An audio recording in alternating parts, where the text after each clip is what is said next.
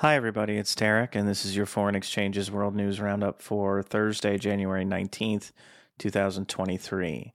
There's a couple of anniversaries. On January 18th, 1967, Christian militias linked to the Kataib Party in Lebanon rampaged through the poor and predominantly Palestinian Karantina neighborhood in eastern Beirut. They're estimated to have killed somewhere in the neighborhood of 1,500 people, which makes the Karantina massacre one of the first major atrocities of the Lebanese Civil War, certainly not the last. On January 18, 2002, the Sierra Leone Civil War, which had begun in 1991, ended with the victory of the British-backed Sierra Leone government over the Revolutionary United Front rebels, who were backed by Liberian President Charles Taylor. The conflict was known largely for its atrocities, from the considerable use of child soldiers to mass killings and the mass rape of civilians. For his involvement in the conflict, the International Criminal Court convicted Taylor of war crimes in 2012. He's currently serving a 50-year prison term. On January 19th, 1817, Argentine rebel leader José de San Martín led his army, along with a group of Chilean rebels led by Bernardo O'Higgins, across the Andes Mountains into royalist-controlled Chile.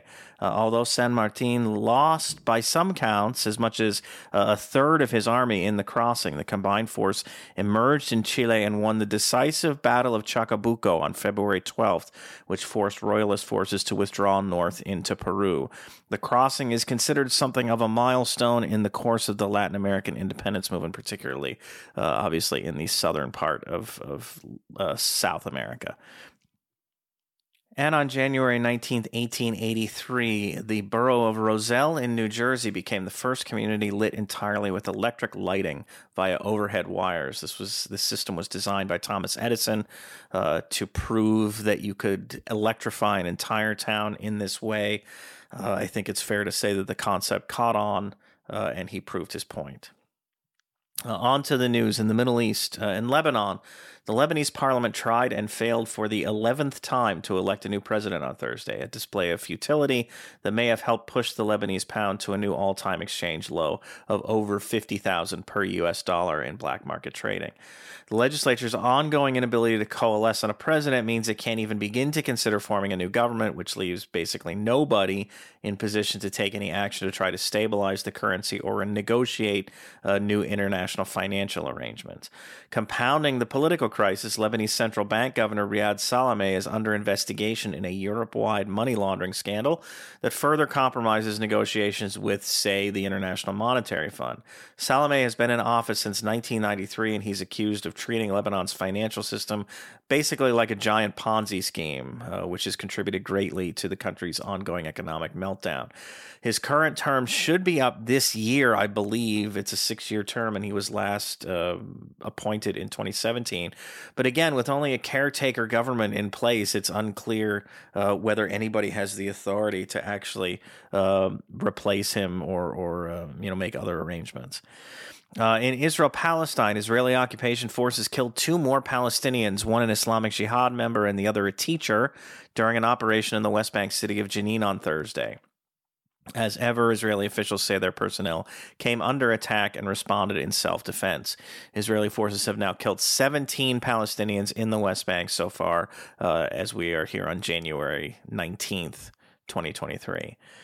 The Israeli Supreme Court's order that Benjamin Netanyahu sack his Minister of Health and of the Interior, Aryeh Deri, is threatening to drive the country deeper into a political crisis, as early indications are that the two men intend to simply ignore the court. Back when he was forming his very far-right coalition, Netanyahu was at pains to assure both the Israeli public and an international audience that he would ultimately be running the show, and that he would keep any of sort of excesses of his reactionary coalition partners in check. In truth, Netanyahu is now beholden to those reactionaries, including those like Deri, who have criminal malfeasance on their records. He can't fire this guy because he needs the Shas party, which Deri runs, and it's 11 votes in the legislature to maintain his coalition. So he is basically at the mercy of these guys. On to Asia and Kazakhstan, where President Kassym-Jomart Tokayev ordered parliament's dissolution on Thursday and scheduled a snap election, which will be the first parliamentary election under the constitutional changes that he pushed through last year, for March 19th. In promoting those constitutional changes, Tokayev indicated that he would be surrendering some of his power to parliament to try to rebalance Kazakhstan's political institutions. His, shall we say, overwhelming victory in November's presidential election appears to have cast some doubt on his alleged commitment to democratic norms. So I would imagine this vote will come under some scrutiny along those same lines. In Pakistan, Pakistani Taliban fighters attacked a police facility in Khyber Pakhtunkhwa province on Thursday, killing at least 3 police officers when one of the attackers detonated a suicide bomb. At last check, Pakistani authorities had not determined the number of people who were wounded in the attack. In Myanmar, the Myanmar military reportedly killed at least 7 people late Wednesday when it conducted airstrikes on a village in the central Myanmar's Sagang region. At least 5 more people were wounded in the attack, and most of the surviving villagers appear to have fled. It's unclear what would have provoked the attack, and so far there's been no comment on the incident from the authorities. In Taiwan, in case you missed new FX contributor James Lin's piece yesterday on the history behind Taiwan's current state of international marginalization, I do have a little excerpt here in the newsletter, in the written newsletter, but I will just urge you here, because this is already going to be long enough as it is, this voiceover. I'll just urge you to check it out. It's there on the website. You can find it. It's pinned at the top of the page. It's a good piece, and I think it really outlines a lot of history that most audiences might not be aware of. So, definitely check it out if China and Taiwan is an area of interest to you, especially. Moving on to Africa, in Kenya, Kenyan security forces carried out an operation targeting Al-Shabaab fighters in Garissa County on Thursday, killing at least 10 people and reportedly seizing a significant cache of weapons.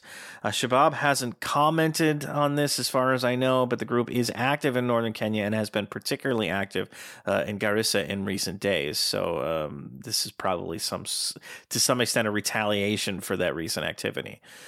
In the Democratic Republic of the Congo, Codeco militia fighters reportedly attacked a displaced persons camp in the eastern DRC's Ituri province on Thursday, killing at least 7 people.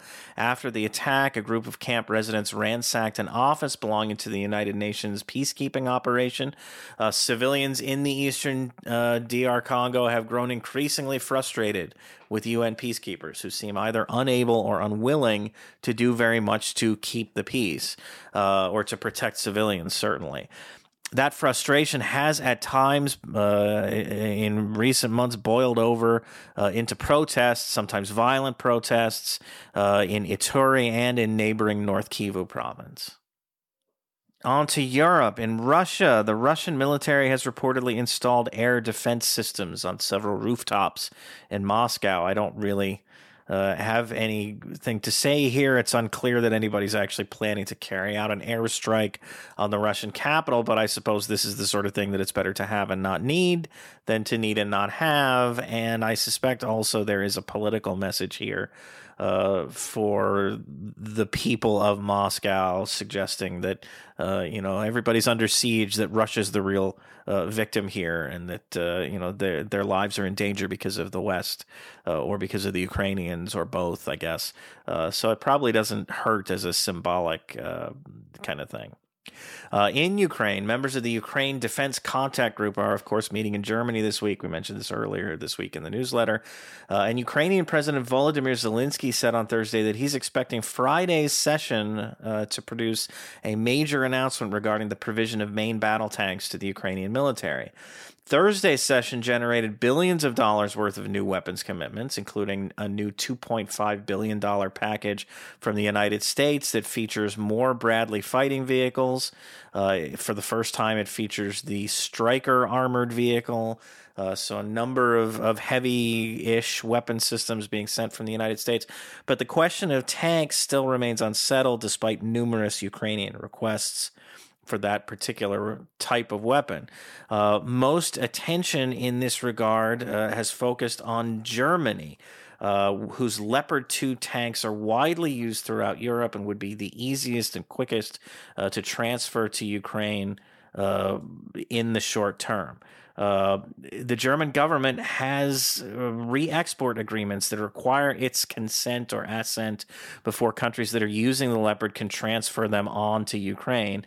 And so far, it has refused to give that assent. Earlier this week, it was reported that the German government was prepared to approve the transfer of Leopards, provided that the U.S. government were also willing to agree to send its M1 Abrams tank to Ukraine.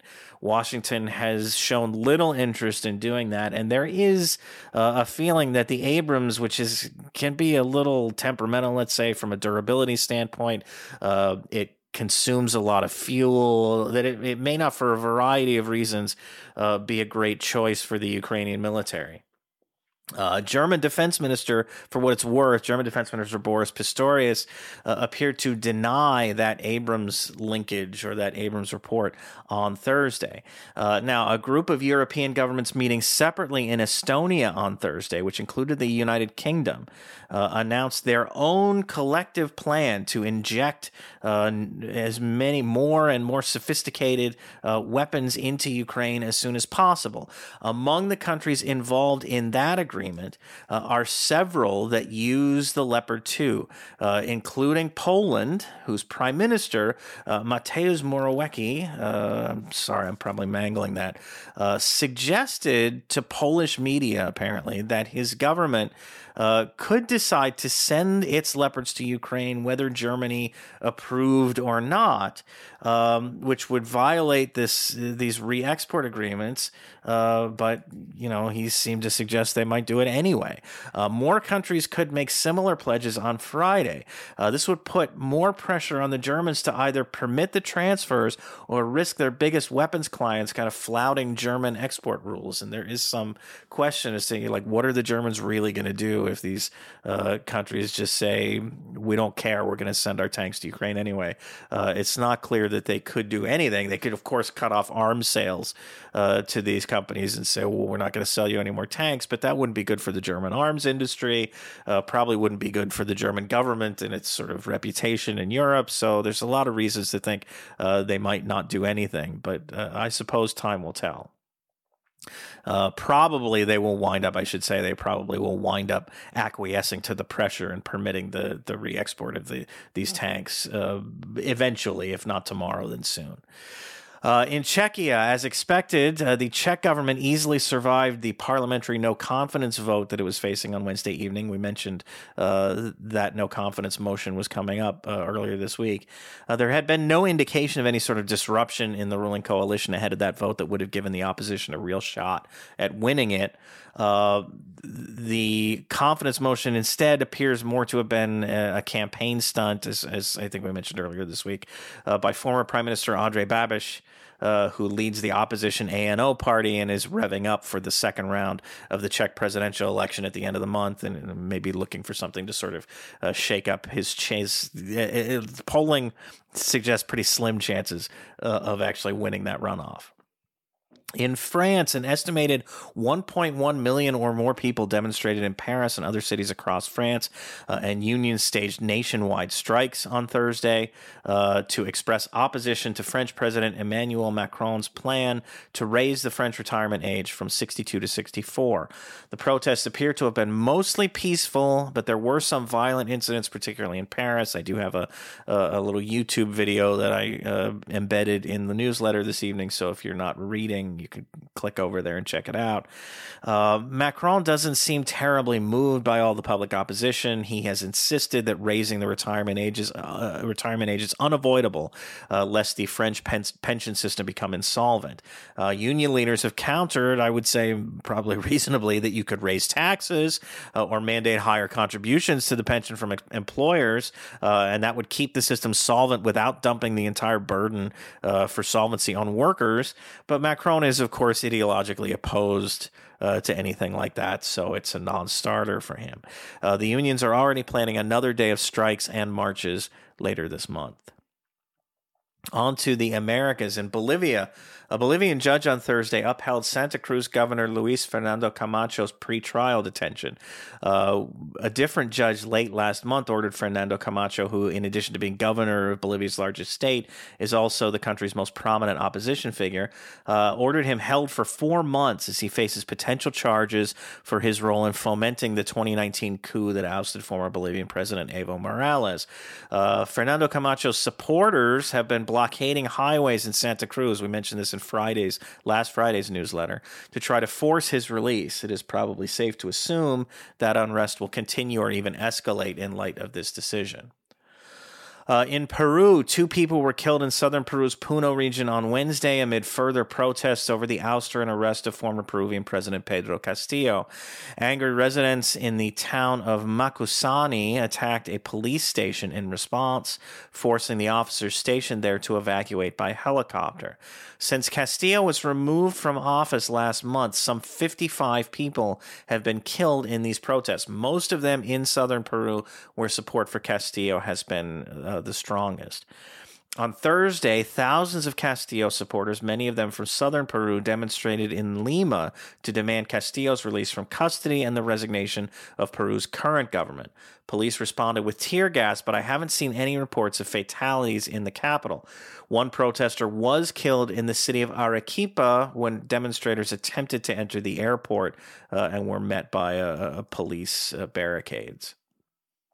And finally, in the United States, William Hartung at Tom Dispatch argues that the U.S. military's massive annual budget doesn't even make sense by the Pentagon's own standards. He writes about the Pentagon, the U.S. military's national defense strategy, which basically eschews kind of making any priorities and says we need to be ready to fight a war against Russia, against China, against Iran, against North Korea. We need to keep doing the war on terror.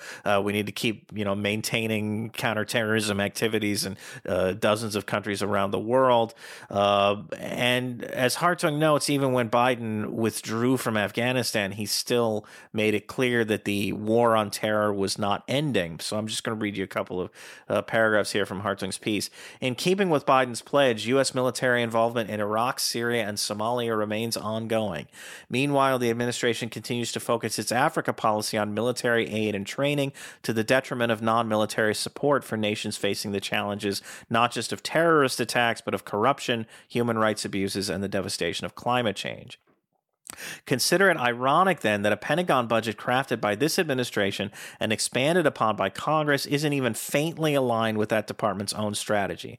Buying $13 billion aircraft carriers vulnerable to modern high-speed missiles, buying staggeringly expensive F-35 fighters unlikely to be usable in a great power conflict, purchasing excess nuclear weapons more likely to spur than reduce an arms race while only increasing the risk of a catastrophic nuclear conflict, and maintaining an army of more than 450,000 active duty troops that would be essentially irrelevant in a conflict with China are only the most obvious examples of how bureaucratic inertia, parochial politics, and corporate money-making outweigh anything faintly resembling strategic concerns in the budgeting process.